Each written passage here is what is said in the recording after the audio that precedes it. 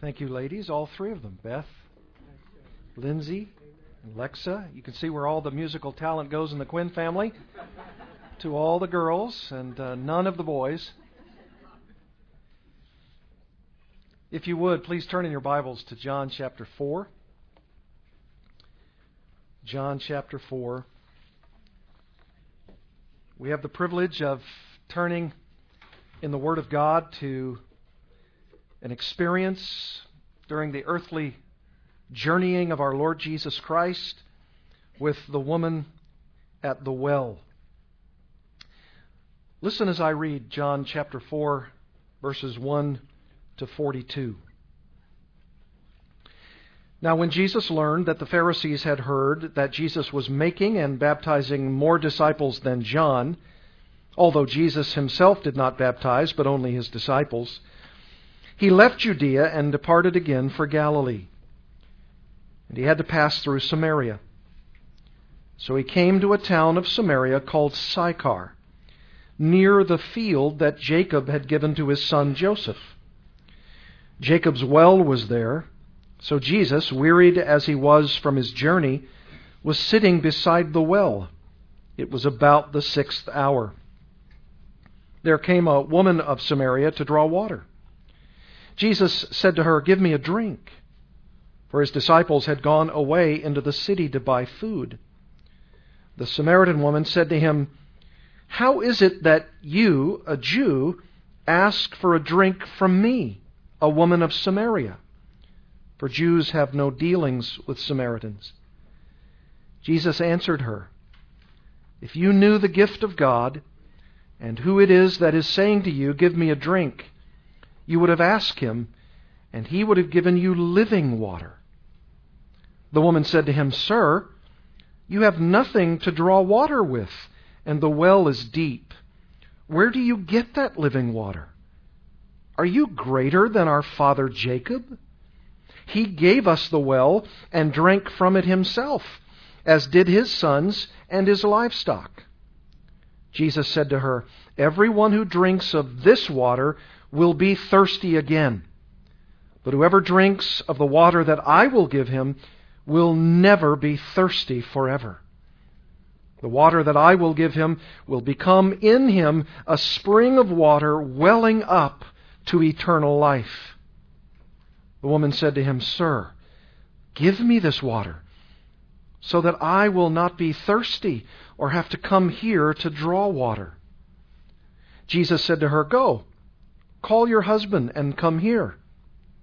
The woman answered him, "I have no husband." Jesus said to her, "You are right in saying, 'I have no husband,' for you have had 5 husbands, and the one you now have is not your husband. What you have said is true."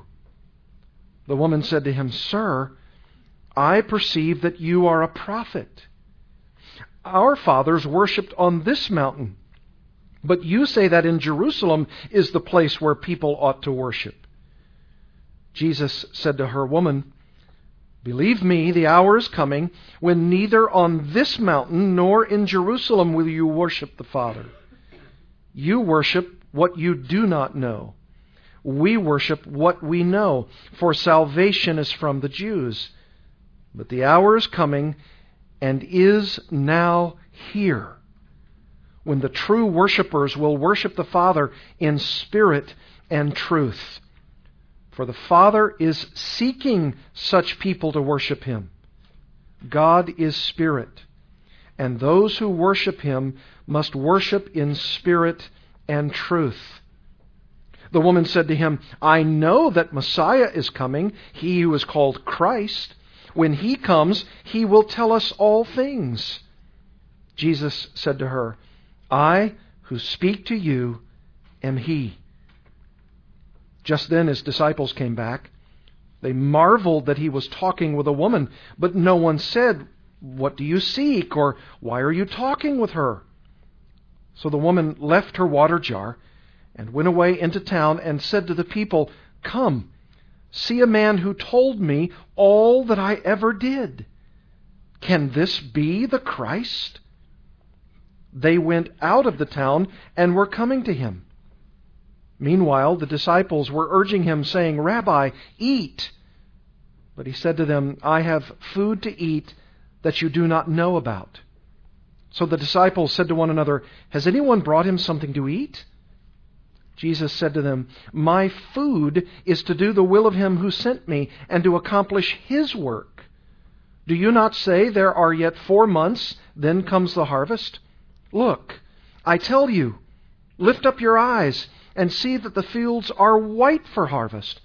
Already the one who reaps is receiving wages and gathering fruit for eternal life, so that sower and reaper may rejoice together. For here the saying holds true, one sows and another reaps. I sent you to reap that for which you did not labor. Others have labored, and you have entered into their labor." Many Samaritans from that town believed in him because of the woman's testimony. "He told me all that I ever did." So when the Samaritans came to him, they asked him to stay with them, and he stayed there 2 days. And many more believed because of his word. They said to the woman, "It is no longer because of what you said that we believe, for we have heard for ourselves, and we know that this is indeed the Savior of the world."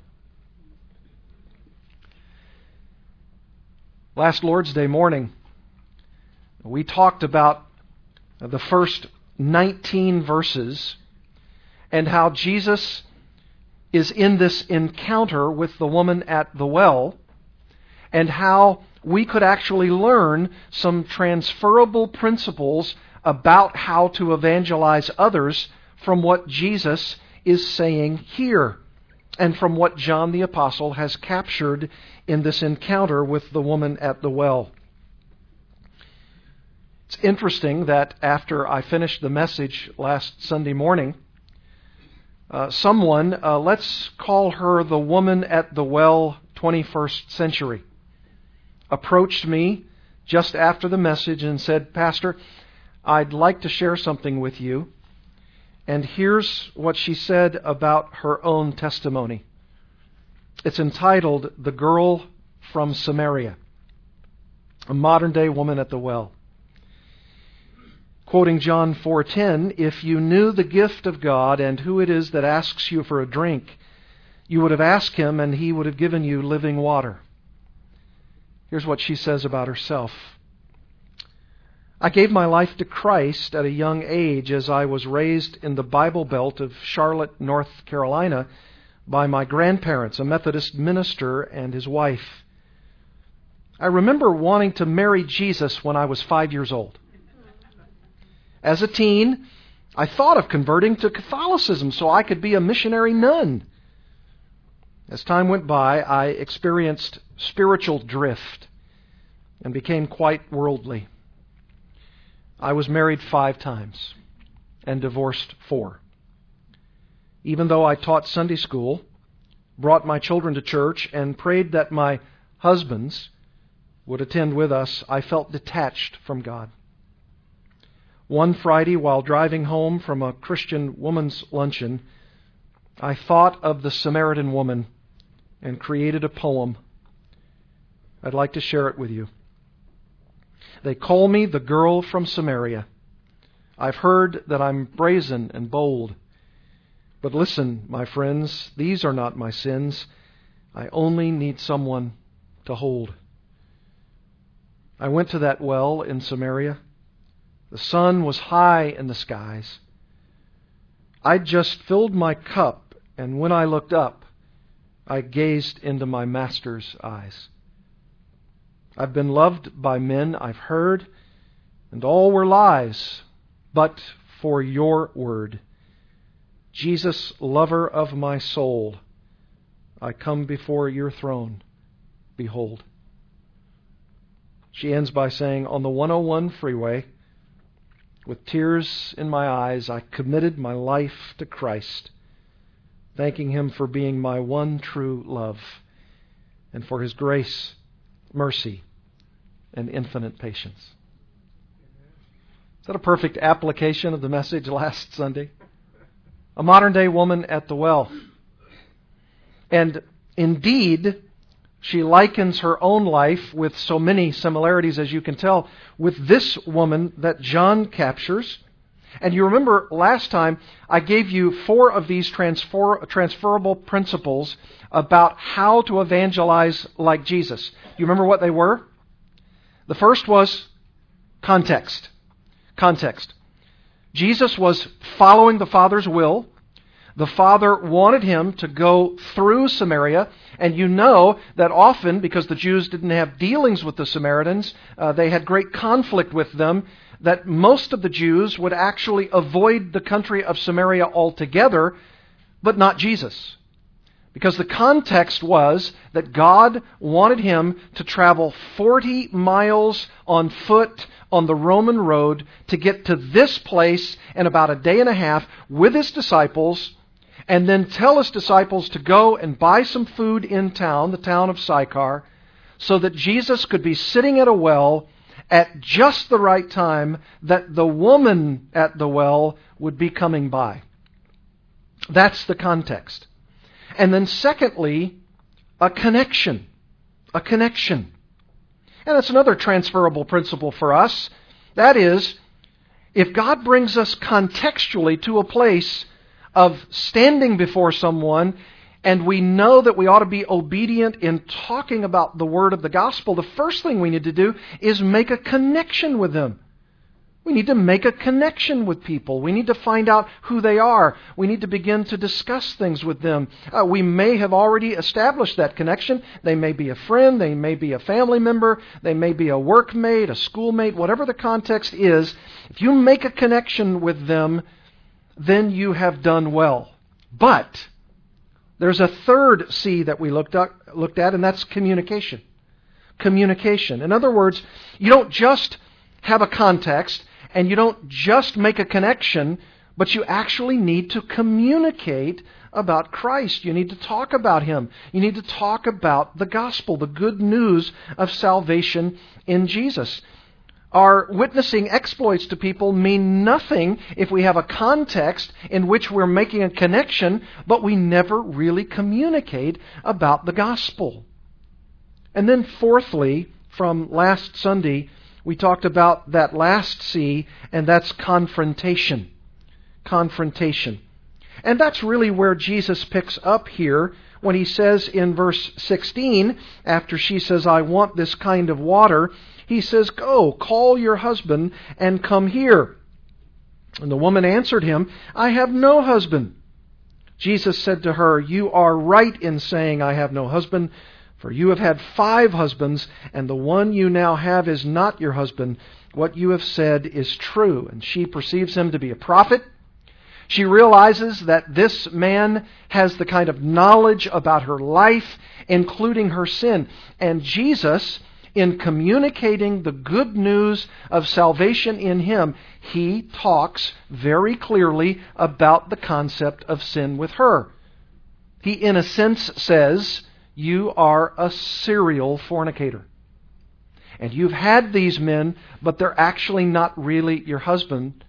And the one who is with you now is not really your husband. That person is actually the husband of someone else. So He goes to the matter of her sin, and He talks to her about her sin. And likewise, when we're witnessing to others, whether it's a long-term relationship or it's someone we've just met, you can, by the very context that God providentially brings you, stand before them, make a connection with their lives, communicate the truth of who Jesus is, and also, at some point in the conversation, talk to them about the nature of sin. The fact that God knows that we, as persons, from Adam, the very first man who was ever created, until our own lives, and by our own nature, and by our own choices, we are sinners too. Now, that's a part of the gospel, right? You can't know the good news of salvation in Jesus unless you know about the bad news, our sin, our wretchedness, our evil. And Jesus goes right to the heart of the matter and confronts this woman about her sin, and in this case, about her immorality. You say, well, I'm not Jesus. I don't have omniscience like He does. I wouldn't have known that information. So, my answer is, generically, all of us know about our sin. We know that we are sinners. We know that we're fallen in Adam. And we also know that we have committed our own sins, whatever they may be. So talk generically with people about the matter of mankind's sinfulness. And then ask them, do you believe you're a sinner? Do you believe that you've sinned against God, your Creator? And of course, you'll often get a variety of answers. But sometimes, and if God is preparing the heart of that person, you might even hear something like this. Yes, I know that I'm a sinner. I understand that. You might even have someone, if they're really ready and responsive to the gospel, because God is bringing them to a place of understanding themselves, you might even hear someone say, and I'm very, very sad about my sinfulness. I want to deal with my sin. How can I do that? And you remember I talked to you last time about the spiritual alphabet, or what we might call the evangelism alphabet, where even if they're not responsive at that point to the gospel, you're not responsible to bring them to the gospel savingly. Only God does that. But you can bring them alphabetically from an A to a G, maybe from a G to a P. And even if you're not the person that ultimately prays with them to receive Jesus Christ as Savior and Lord, you're just laying the foundation. You're just moving them along. And then God may very well bring someone else in their life later on. So you want to be faithful with that you bring them to. And you must bring them to the fact, the reality, that sin separates men and women from God. Sin destroys our relationship with God. Sin brings reproach on the holiness of God and on the person of God, the character of God. But that there is a solution. And that solution actually brings us to the next of our outline points. And if you look in verses 20 to 26, we'll see it. Let's call it Christ. Christ. We've seen context, connection, communication, confrontation, and now Christ. Christ. Look at verse 20. She attempts, does this woman at the well, to divert, I think, away from Jesus talking about her sin. Because she says in verse 20, our fathers worshipped on this mountain, but you say that in Jerusalem is the place where people ought to worship. In other words, what this lady is doing is moving away from a focus upon herself and her sin, and she's diverting the attention, or at least attempting to do so, away from that to something entirely different. And you know what Jesus does? He doesn't return immediately to the matter of her sin. He's graciously willing to answer her question. And how does He do it? Verse 21. Jesus said to her, woman, believe me, the hour is coming when neither on this mountain, looking at Mount Gerizim, nor in Jerusalem, the Mount of Olives, will you worship the Father. You worship what you do not know. By the way, the yous there are plural. You and your people. And when she talks about you saying in Jerusalem, that's the place we ought to worship, she's saying you Jews. And He says, no, you Gentiles, you Samaritans, you do not know how or what you're worshiping.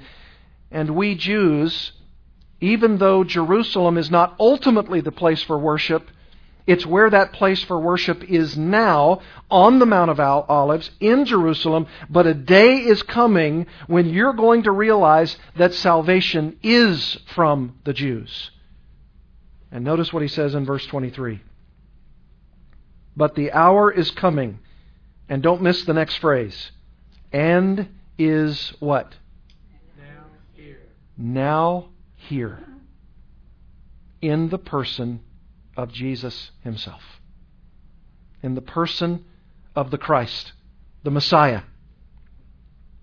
From now on, in the midst of my ministry, including my ministry of going to that cross, in the midst of hanging on that cross, and in the midst of dying on that cross, I tell you that inauguration of a different kind of worship has begun, and I'm here, and it's right now, and when the cross work is complete, no longer will men like you, the Samaritans, believe you ought to look at Mount Gerizim and worship, nor even should the Jews be looking to Jerusalem, the physical location. I'm telling you, the kind of worship that I'm speaking of is not a place, it's not a location, it's a person, and it's me. And through me to the Father. That's what He's communicating. But the hour is coming, and is now here, when the true worshipers will worship the Father in spirit and truth. What does He mean by spirit and truth? Does He refer here to the Holy Spirit? No. Does He refer here even to the human spirit? No, not particularly. When He says here that true worshipers will worship the Father in spirit and truth, He's simply meaning something like this. The Father is looking for spiritual worshipers. Not those who are attempting to either worship a place or a location or a mountain or anything else. What we're talking about is spiritual worship. And then he says, secondly, and also truth worship. God the Father is seeking true worshipers. And those who are those true worshipers are those who worship on a spiritual level and those who worship on a truth level. Those are the only two acceptable forms of worship. And we might even combine them if we could and say something like this. The only acceptable worship is through Christ, and it is through the spiritual, truthful worship that is acceptable by Him and through Him to the Father.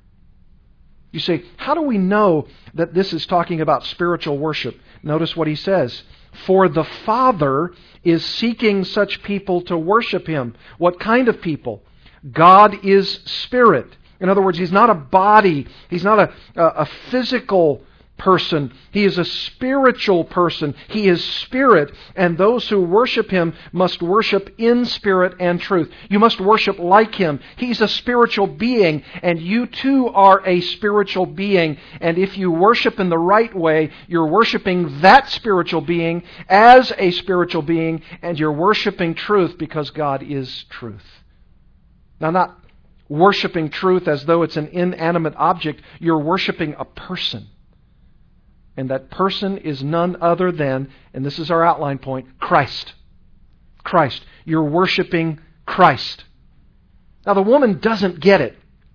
In verse 25 she says, the woman said to him, I know that Messiah is coming. Notice the tense, future tense. He who is called Christ, that's the Greek word for Messiah. When He comes, whenever that will be, He will tell us all things. She doesn't understand. Just like if you backed up and you heard what she said regarding this living water, she says, I want this spring of water that wells up. I want it. And He's referring to the well of eternal life. He's referring to the spiritual dynamic. And just like that, when she doesn't understand that in the first part of our narrative, she doesn't understand this either, and she doesn't understand that Messiah who she says will come, I know He's coming, and when He comes, He's going to tell us everything. You're telling me something, but He's going to tell us all things, and when He comes, He's going to unfold for us whatever this spiritual worship you're talking about, whatever this truthful worship is that you're talking about, He's going to tell us everything. And what does Jesus say? Verse 26. He said to her, I who speak to you am He. Ego eimi. I am that Messiah. Folks, it couldn't be any clearer than that. And you know that transferable principle for you and me is so clear. It's so evident from this text. Speak to people about Christ. He is speaking to her about Himself. You speak to people about Christ.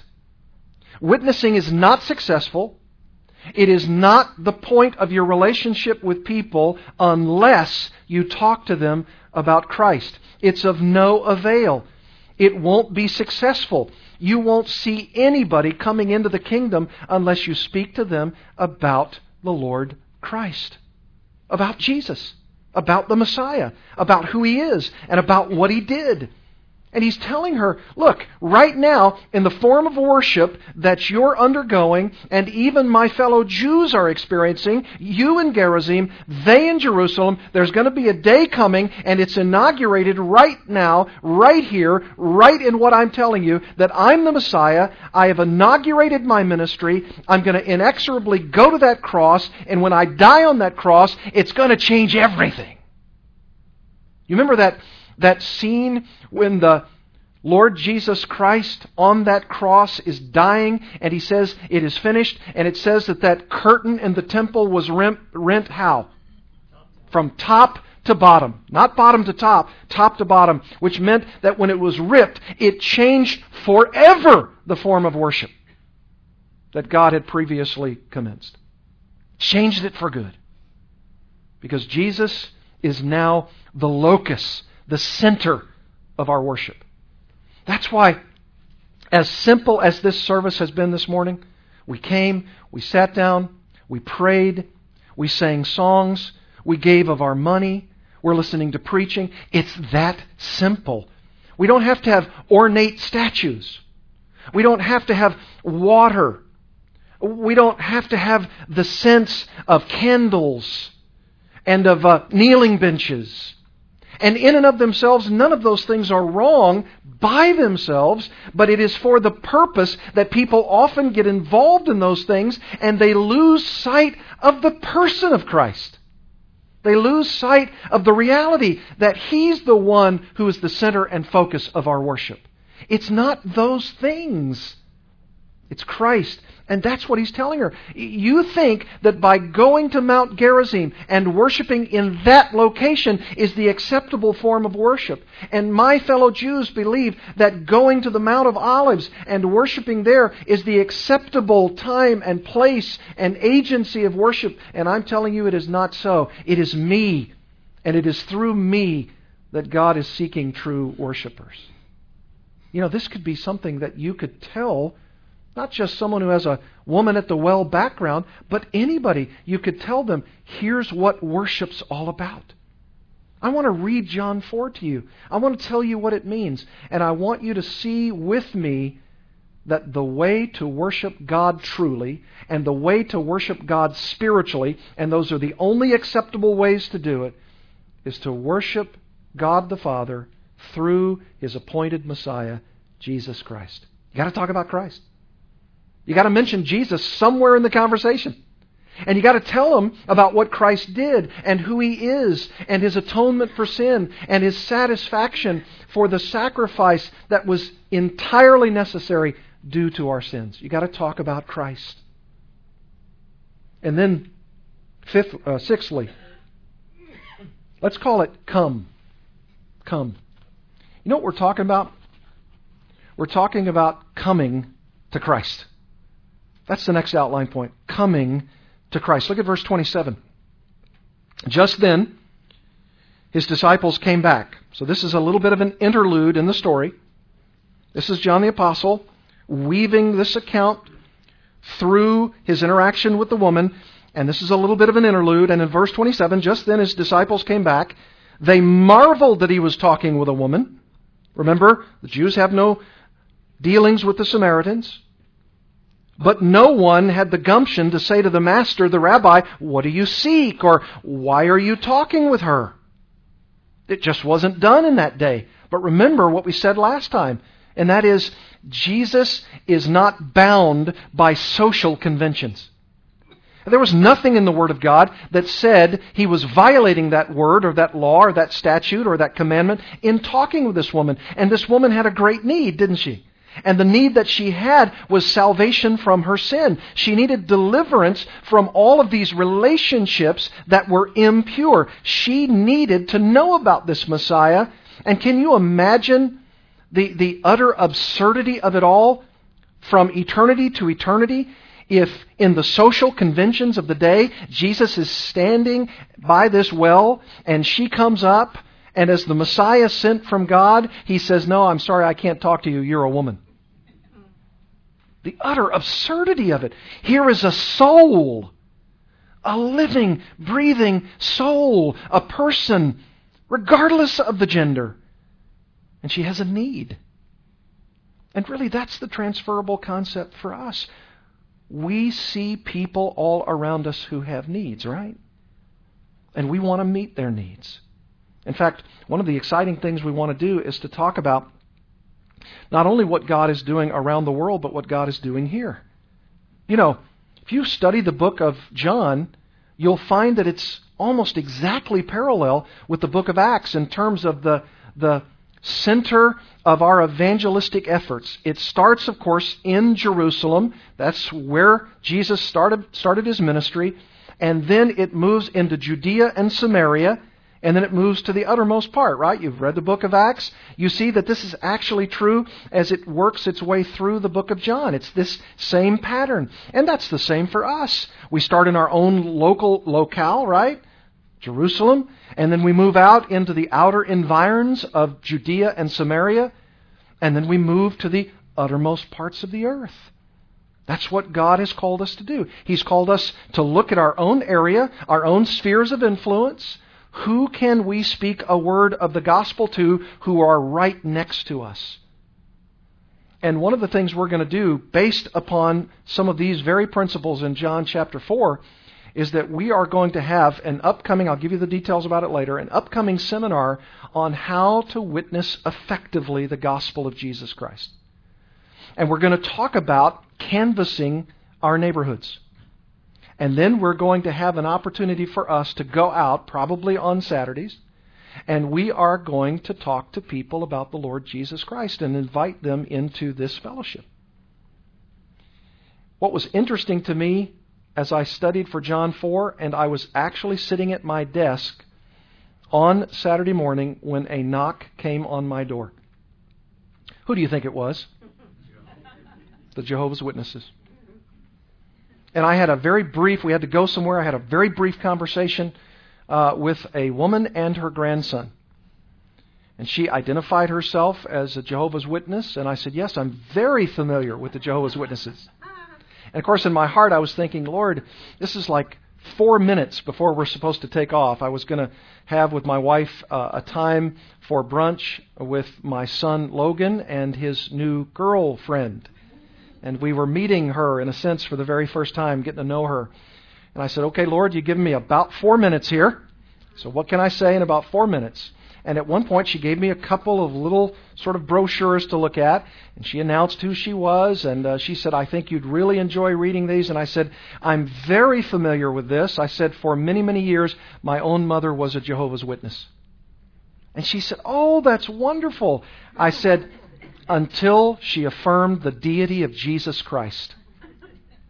That God is in Christ and that Christ Himself is God. And she said, well, I don't know about that.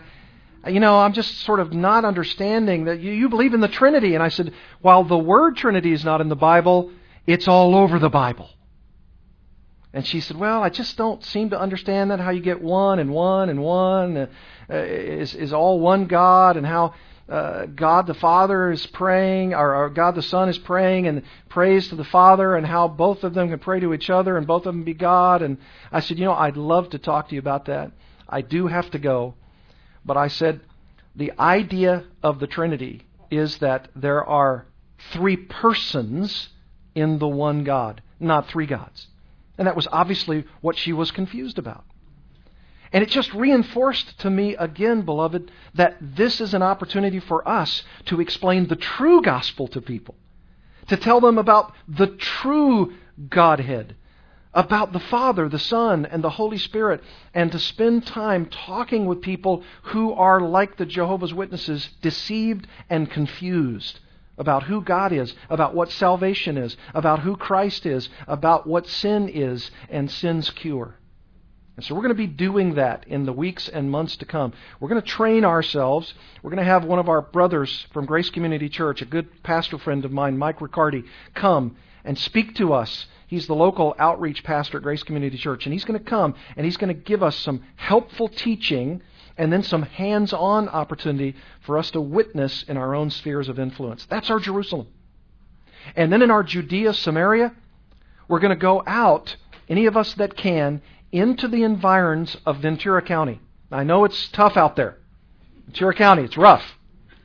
But we're going to go out and we're going to be involved in ministry, including evangelism and discipleship. And we're working on some of those things right now. And then ultimately, in terms of the uttermost parts, a week from tonight, we're going to hear a report with Bob Amstutz. I'm going to ask Bob to come and give us another report about his recent trip to Haiti. And then we're also going to have my brother-in-law, Michael Walsh, and his wife, Amy, Beth's sister, who are from the Republic of Ireland and have been there for over 25 years ministering. He started a church there, and they're going to be in town. And for that entire Sunday evening, a week from tonight, we're going to do all things missions. And we're going to see what's happening, what God is doing in faraway places. So we've got a responsibility here, we've got a responsibility a bit out there, and we've got a responsibility for a long way away from here. And this is exactly the plan and purpose of God. This is what Christ is all about. And what is Christ doing? Notice in verse 27. The disciples come back. They marvel that she was talking with a woman. Nobody said anything. So the woman, according to verse 28, left her water jar and went away into town and said to the people, and what's the next word? Come. Come. See a man who told me all that I ever did. Can this be the Christ? Can this be the Messiah? And they, that is the people that she went and spoke to, the fellow Samaritans, they went out of the town of Sychar, and were what? Coming to him. You know, this is amazing. Look back at chapter 1. Chapter 1, verse 39. What are you seeking? Verse 38 says, and they said to him, Rabbi, which means teacher, where are you going? And he said to them in verse 39, come and you will see. And of course, this is a literal come. And then in chapter 1, verse 46, Nathanael said to him, can anything good come out of Nazareth? And Philip said, come and see. You know, even though that's literal, and even though that woman of Sychar, the woman at the well, went and told the other townspeople about Christ, and then they were coming, and all of those are literal coming, I don't think it's much of a stretch to say that in your witnessing exploits to others, you need actually at some point to say to them, come to Christ. Come to Christ. He is the Messiah. He is God in human flesh. He is the one who is tabernacling with us. He is the one who comes to deliver us from our sins. And I invite you, no, I implore you, no, I beg you, earnestly, come to Christ. Come to Christ. I mean, you've been given a context in every one of your spheres of influence. Everybody is around unbelievers, right? They're all around us. In fact, they outnumber us in major ways. And because God's given us a context, the world in which we live, the cities in which we live and work, we have an opportunity to make a connection with them. And when we make a connection, we can communicate the gospel, the good news. And what kind of gospel is that? It's a gospel that talks about the bad news, including confronting a world who has sinned against this God and walked away from Him, their Creator. And when we talk to them about that bad news of sin, we tell them also about the good news that Jesus is the Christ. And when we talk to them about the Christ, we also encourage them to come to Christ. You come as a beggar. You come as a person stripped of your pride. You come as a person who's acknowledging their sin and who says, I must, like this woman at the well, do something about my serial sin nature. And when I do, I come to the only one who has the solution for the human dilemma, and that's Christ. Two more C's. Let's call this one commission. Commission. And what is that commission? Here it is. Verse 31, meanwhile, the disciples were urging him, saying, Rabbi, eat. But he said to them, I have food to eat that you do not know about. Well, they don't know what he's saying. They don't understand that. And frankly, if we didn't have spiritual eyes and ears, we wouldn't understand that either. What's he talking about? What kind of food is he referring to? He told us to go into town and buy some food, and we've come back and we've said, here's the food, and you're talking to this lady, a lady that I wouldn't ever talk to, and you're talking to her about things that we don't really understand. And if Jesus were to have told them, I'm talking to her about living water, they say, what does that mean? Did you find some place like this well in which to get your thirst quenched? What about the food? And he says, I have food that you know not of. And of course they say, tilt, overload, doesn't compute, I don't understand. What does this mean? And the disciples said to one another, verse 33, has anyone brought him something to eat? And Jesus said to them, verse 34, my food is to do the will of him who sent me and to accomplish his work. Do you see the word accomplish there? It's the word telaiao, and it means to finish. And does that ring a bell for you? When Jesus was on that cross, and when he was dying on that cross, and when the Bible says he voluntarily gave up his life on that cross, he said what? It is finished. Tetelestai. It is finished. The work has been accomplished. So the very thing he says, and now is the beginning of that journey. And when he says on the cross, it is finished, it is the end of that earthly journey of dying for sinners like you and like me. You say, well, what's significant about that? You know what's significant about that? Look at John chapter 5. John chapter 5. There's this ringing theme throughout the Gospel of John about this accomplishment, this finishing, this doing of the work of the Father. And in John chapter 5, verse 36, the Bible says, but the testimony that I have is greater than that of John, for the works that the Father has given me to what? To accomplish the very works that I am doing. And you know what one of those works was? Talking to the woman at the well. Evangelizing her. Speaking a word of the good news to her. That was one of those works. And he's accomplishing that work. Look at John chapter 17. This is the work of Christ. We could call it, this is the commission of the Father to Christ. John 17, verse 4. I glorified you on earth, having accomplished, finished the work that you gave me to do. He's coming at the end. This is right before the cross. He's praying to the Father. I've not let any of these disciples fail except the one, Judas, who was predestined to fail. I've not lost any of the others. I've glorified you on earth. I've accomplished the work that you gave me to do. I've done it, Father. And then look at chapter 19, verse 28.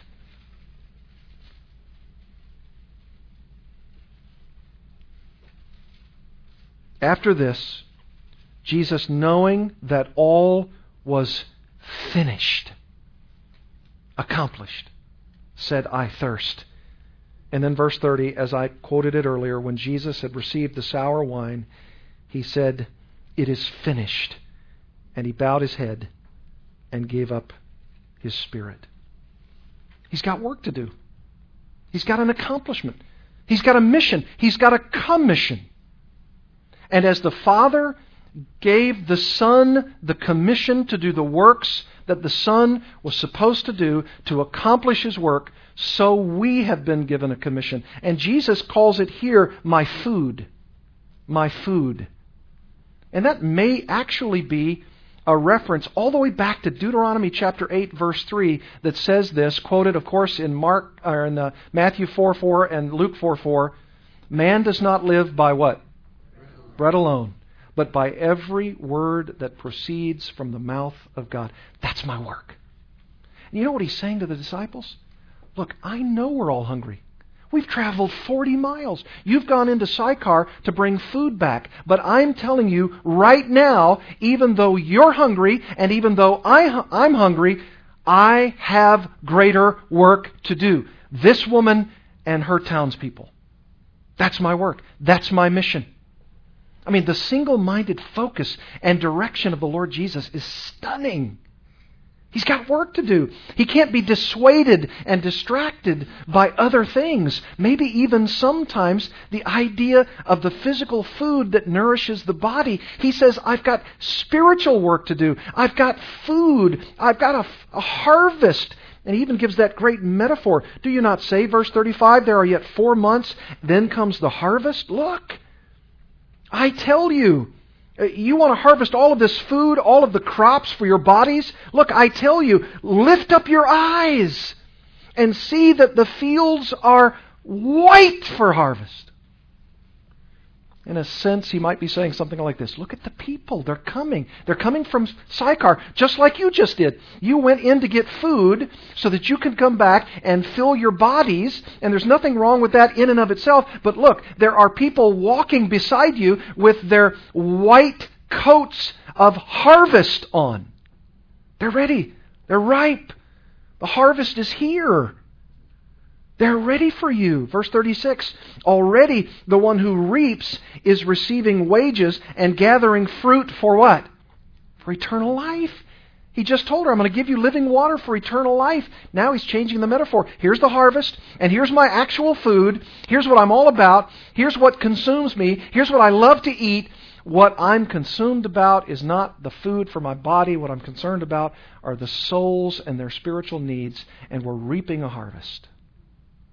We're reaping a harvest. The sower and the reaper, he says, may rejoice together. For here the saying holds true, one sows and another reaps. Who's the one who's sowing? Jesus. Right here. He's the one sowing. Who else is going to reap? The disciples. He's going to say, go out and talk to them just like I'm talking to them. Answer their questions. Communicate Christ to them. Tell them who I am. Tell them what I've done. Tell them what I will do. This is the harvest, men. Verse 38, I sent you to reap that for which you did not labor. Others have labored. Who labored? The Old Testament prophets. Who labored? John the Baptist. Who labored? Jesus. Guys, you haven't done anything yet. It's just the beginning. But I'm telling you, the harvest is ripe. Others have labored and you have entered into their labor. By the way, the word labor is used in the later part of our New Testaments for the idea of laboring in preaching. Kapiao, working hard, laboring for the sake of communicating the gospel. And he turns this metaphor about food and about harvest into ministry. And he's actually saying, men, you too are on a mission, and I send you on a mission. Notice verse 38. I sent you to reap. I'm sending you out, men. You're my apostles. You're the ones who are going to be sent with a message. And you've got a great commission. And the apostles have sent us, and we have a great commission. It's called Matthew 28, 18 to 20, right? It's Luke 24. It's Acts 1. We've all been given the missionary commission of the gospel of Jesus Christ, and there's a white field unto harvest. That's why this room ought to be jam-packed with people over time. We ought to have the great problem saying, we can't meet here anymore. Too many people who are ripe unto harvest, and the Lord is giving them to us to nurture them and communicate the gospel to them and to provide this connection and then this confrontation about sin and to give them Christ and ask them to come to Christ. And when they come to Christ, we tell them, now you've been commissioned. Now you've got to go out. Now you got to bring in this ripe harvest. It's ready. All of these people are here. Come on. Let's do our laboring. We've been sent. That's the commission we've been granted. And you know what? It doesn't end there. One final C. Let's call it confession. Confession. Look at verse 39.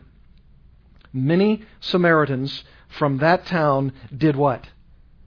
Believed in Him. Because of the woman's testimony. He told me all that I ever did. There's the commission. It's working right there. She's telling others about what she's just experienced. There's the commission in action. There's this woman evangelist. Here she is. And she told all the townspeople all that Jesus said she did in her life.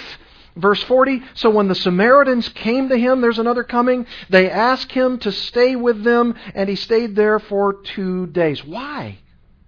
Because the fields are ripe unto harvest. He stays 2 more days because there's so many people. It's like fish in the net. When they pull them inside, they can't contain the netted fish. It's too many of them. So you got to stay, and you got to stay longer, and you got to keep laboring, and you got to keep preaching. And He stayed there for 2 more days. And with the result, verse 41, and many more believed because of His word.